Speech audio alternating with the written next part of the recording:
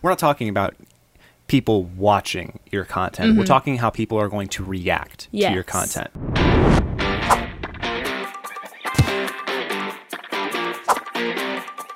Hey everybody, welcome to RedFox Podcast. I'm Faye. I'm Bryce. And today we're going to be talking about something very important for any video you make, and that is target markets. Oh my, target markets. Yes. Okay. So this is something that anytime Bryce and I sit down with a client to discuss a video, this is one of the first questions we ask them is what their target market is.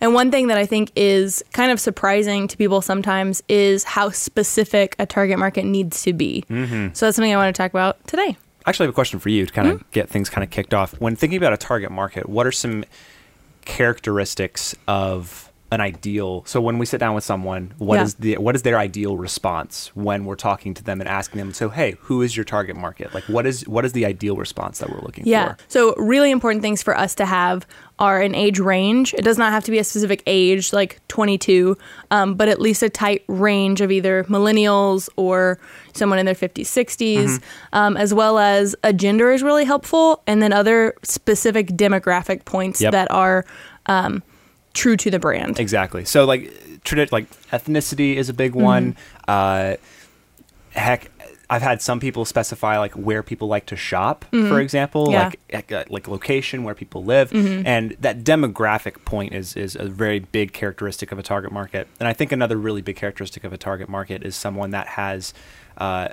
it's related to the idea of the buyer persona, and I think that your target market comes out of your buyer persona, and there's a strong difference. So we can talk about that here in a second.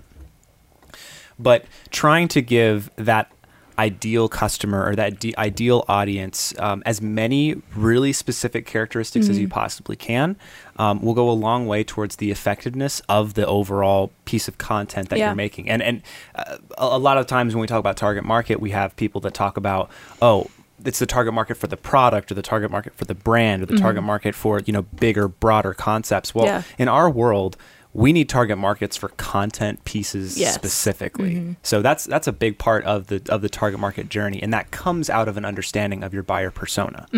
Yeah, and we even have sometimes people will we worked with a client a couple months ago where they made 2 versions of the same video. So same skeleton of the video, but one was aimed towards a specific target market and the other was aimed towards a different one. So they were easy to shoot on the same day, taking care of everything. We did a little wardrobe swap. But each of those videos will do well in their respective target market, whereas they probably would not have done as well crossed over. Exactly. And I think that's a big misconception that we sometimes have to navigate through with new clients is that they want to try to hit as many. They want their piece of content to hit a wide range of people. Depending on how you boost that piece of content, like what if you're paying, like how much your ad spend is, like if you're doing YouTube ads or anything like that, like depending on how much you're spending for views, quote unquote, it's automatically going to get it pushed to a specific group of people. We're not talking about people watching your content. We're talking how people are going to react to your content. We're not talking about content is sold pay-per-view, and a view is like 3 seconds on most any platform out there. So really that's a poor marker for how to mark the effectiveness of specifying your target market. So when you're talking about your target market, your goal within your target market is how are they going to react? And you're trying to make that one specific defined target market react in a very specific way, which is why we do specific things within videos and how we treat videos, how we treat film and narrative and all the other facets that go into video production. How do we treat it in order to get the best reaction from that target market possible? So I think that is the goal behind why and the fundamental reason why target market is so important. Right, because we're not just trying to get your video to have a ton of views. That's great. Like if it goes viral, that's awesome. But what we're trying to do is we're trying to get your video in front of the people who are actually going to buy your product. So it doesn't matter if your video is shown to 100 people if only 2 of them are going to buy it. Like we're trying to make it a niche so that the 100 people who see it are hopefully the 100 people who will buy it. So one thing you've mentioned a couple times is a buyer persona and a target market. So can you take a minute to just like explain the differences between those two? Yeah. So a buyer persona is a character that a brand creates that their product or service or brand is specifically geared towards. Okay. It's their ideal client. So, for example, there could be a tech company out there that their app is specifically designed for 30 to 45-year-old single moms who live in Midwestern states, and her name is Janet, and she has 5 kids. She drives a Subaru, and the biggest problem in her life is the fact that she can't get her kids out of bed in the morning. So they build an app specifically designed to solve her specific problems. A target market in that exact same scenario can be tailored to a specific piece of content. So the content itself that's geared towards marketing that app to Janet could come in a number of different ways or fashions, and that's where you kind of get a little more flexibility. So your buyer persona is very much so it's much more geared around towards your overall understanding of your brand, and your target market is more so understanding who your content is directed towards, because you can kind of begin to push the boundaries outside of Janet. You can define Stacy, who's more of a millennial mom, and but this app, which was designed for Janet, could also solve her problem. So you have to be. So your target market is now Stacy. Yeah. So now you're trying to create a piece of content that's tailored towards Stacy, as opposed to just who your buyer persona was for your product, app, service, whatever. So I think that is more the fundamental difference, where you extract a lot of information from your buyer persona to define your target market, but your target market has a bit more flexibility for individual pieces of content. A buyer persona, can you have more than one buyer persona? Yeah, I would say that you can. I would say that you could probably have more than one buyer persona depending on the flexibility of your brand. But I am not a marketing professional, nor am I a branding specialist, so I can't really speak to the power someone has there. What I can speak to is to target market. And ideally, a piece of content has one primary target market and one secondary target market. And that secondary target market is going to be way less catered to than that primary one, obviously. Right. And it's when brands start. I think a great example of this was in 2006. The PlayStation released a series of ads that were really obscure and abstract, like art form pieces that it wasn't sure who they were trying to reach or talk to. There was at one point, there was this baby doll that starts to act like a human, and there was at one point where just like this color exploded everywhere, and it wasn't about like talking about the graphics or the way that the PlayStation makes you feel. It was just, who is this made for? Yeah. Who is this targeted towards? And it obviously wasn't towards the gamer community. And I think, like, I'm not saying that they took a huge hit on it, but I mean, they obviously invested a lot of money in making that video specifically. Yeah. And so I think like that's one example of having a fairly poorly defined target market. Like if at the end of the day you come and you have your final piece of content and you're sitting there asking yourself the question, who is this made for? You didn't do the prerequisite work beforehand.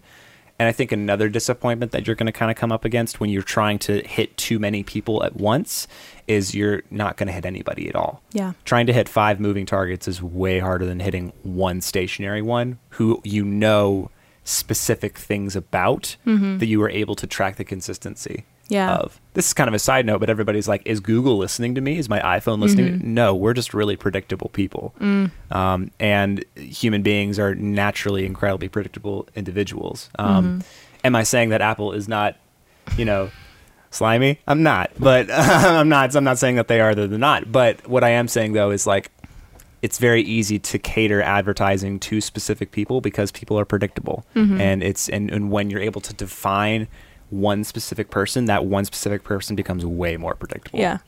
Like my Instagram feed is all like small business, like women who make their own candles and stuff like that, because that's what I like. And that's what Instagram gives me. I'm sure that as you were leading up to your wedding, you were starting to get a whole bunch of wedding advertising as well. Oh my gosh.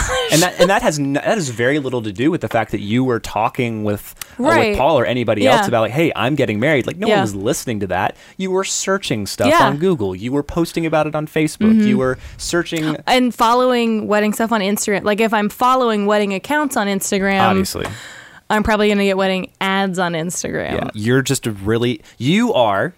you're a very well-defined target market. Yeah. You are. Because at any point in time, if you're searching something, you're already past like so many stages of the buying process already. Like you've realized you've had a problem and now you're entered into, well, you're seeking solutions. Well, now is the ideal time for someone to start pouring their content, pouring their information into that space. So on the other side of that, how would you help someone understand their own target market? Yeah. So it starts with a whole list of questions that I ask them, and it really comes down to I play this really fun game with people. My background's in acting, and so part of my personal process as an actor is to understand the character that I'm getting ready to play. And one of the big questions that I ask of each of the characters that I play is, what do I want? But inside of a advertising space, the same question still applies. What is the problem that this specific person is experiencing, or what is the specific trial that this person is going through, and how is your product going to get them over that specific problem, or get them through that specific difficulty or circumstance? And then we do a whole bunch of character building exercises where we build a person. And there's been a couple instances where I've done this where people are like, we will work through an idea after we've already developed their target market, like buyer persona, character. They'll get through and we'll develop an idea, and I'll ask them, okay, is this going to hit Janet? And they're like, oh no, Janet. Yeah. Oh no, I forgot about Janet. And so we'll go back to the whole beginning of the process, and they'll start to understand that their content is catered to a specific person. Yeah. So if we're talking with a client and they kind of have a set target market, but they're wanting to branch out a little bit, how do you help them go from a singular target market to either having a sub-target market, or maybe we're making multiple pieces of content that have different target markets? How do you walk through that with them? So a lot of that comes down to experimentation. Content is an experiment game, and large successful brands on YouTube, large successful brands on Facebook, anything that isn't dependent on pay-per-view, or it's not dependent on convincing an influencer to post your content somewhere to get a whole bunch of views. Outside of that, what that person has gone through has been days, weeks, months, some of them even years of experimentation of, this is who they thought their target market was. This is the content that they made.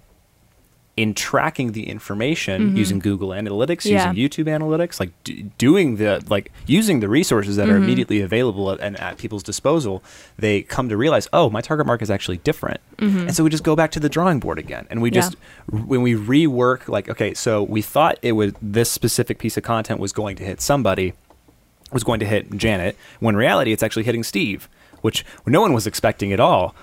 We sell women's hair care product, and it's hitting Steve. Yeah. We don't know why, but it's just hitting Steve. And so once we understand that it's actually hitting Steve, we say, okay, we either change the content to go back to Stacy, or we adjust the understanding of the product so that it hits Steve instead, because Steve is consuming our client. Or how do we get Steve to convince his wife, girlfriend, whatever, to buy this hair care product? Yeah. So it's how do we work the content to the target market to our advantage? And that comes through experimentation, and it comes through understanding what your content is actually doing, how it's performing, which is why we track. Yes.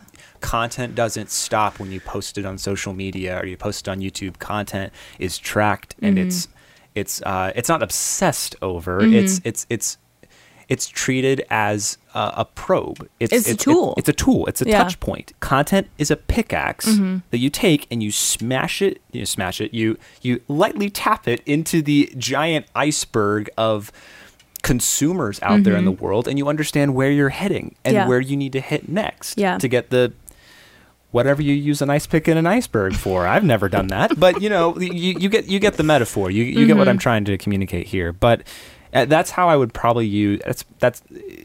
I would help them understand that one piece of content isn't automatically going to, hit everybody that they want to talk to. It's not going to answer every single question or problem that they have. But what it will do is that it will help them understand who they're communicating to and how they're communicating to them, and why they're not getting people to come to their website, why they're not getting people to call them to solve their problems. Like, why am I not getting people to look at me? Why is no one paying attention to me? Well, it's because you're not creating something that's geared towards them specifically, and you're not being specific enough with who you're trying to talk to. Yeah. And I think that if you're getting a little overwhelmed with us talking about analytics, I'm sure we'll have an episode in the future talking a little bit about analytics. Again, we're not marketers, but it is something we kind of deal with because we have to pay attention to it. Yeah. And really, software these days, like, not even software, but YouTube. If you have a YouTube channel, it automatically is showing you your analytics. If you have a business Instagram account or a business Facebook account, they show you the analytics. Make a My Google Business account and track the analytics from your website. Because MailChimp does it. Because Google is integrated into so many things.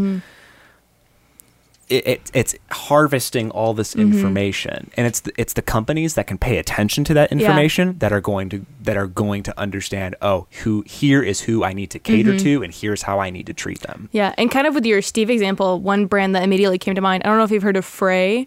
They started off as a kind of like laundry company and had like these cool kind of hipster scents. Like one of the scents that they had was like, it was supposed to be like whiskey and campfire. So like these spices. Yeah. So I bought it. Like I bought the little sample pack of the two types of laundry detergent, and it's great. But they found that people loved those scents so much that people wanted body wash, shampoo, so they pivoted. Yeah. So they still sell all the laundry. They have dryer sheets, wrinkle releaser, but they also sell shower and hair products. Yeah, that's a buyer persona situation. Yeah. I would love to see like their content output to see if they are if their content has adjusted to be more about the body wash and the soap as opposed to the candle stuff specifically. I would love to see the interplay there. And I'm sure that if that buying trend is taking place, I am almost certain without even looking at it that they've done that pivot and they've started to market themselves with like, hey, here's the scent you love.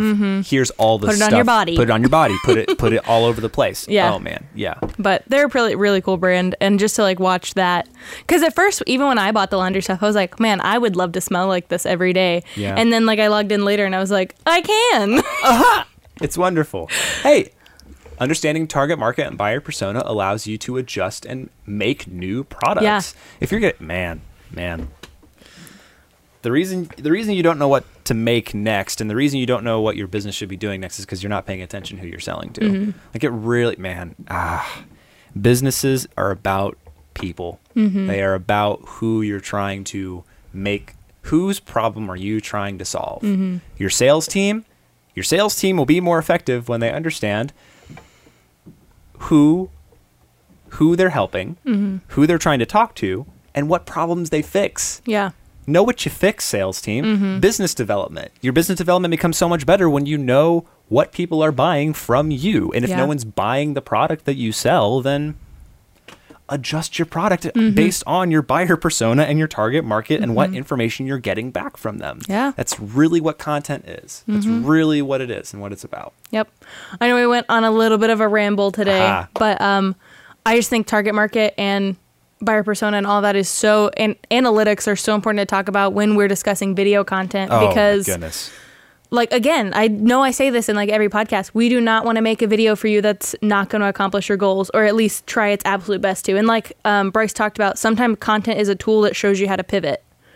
And we want to help you in any way we can. We don't want to just make a generic throw a spaghetti at the wall and see if it sticks video for you. I do that in my spare time.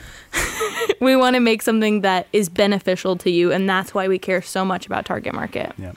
Well, thanks so much, Faye, for talking about this today. Yeah, I love absolutely. that conversation. That was really good. Tune in next time for the next RedFox podcast. I'm Bryce. I'm Faye. See you next time.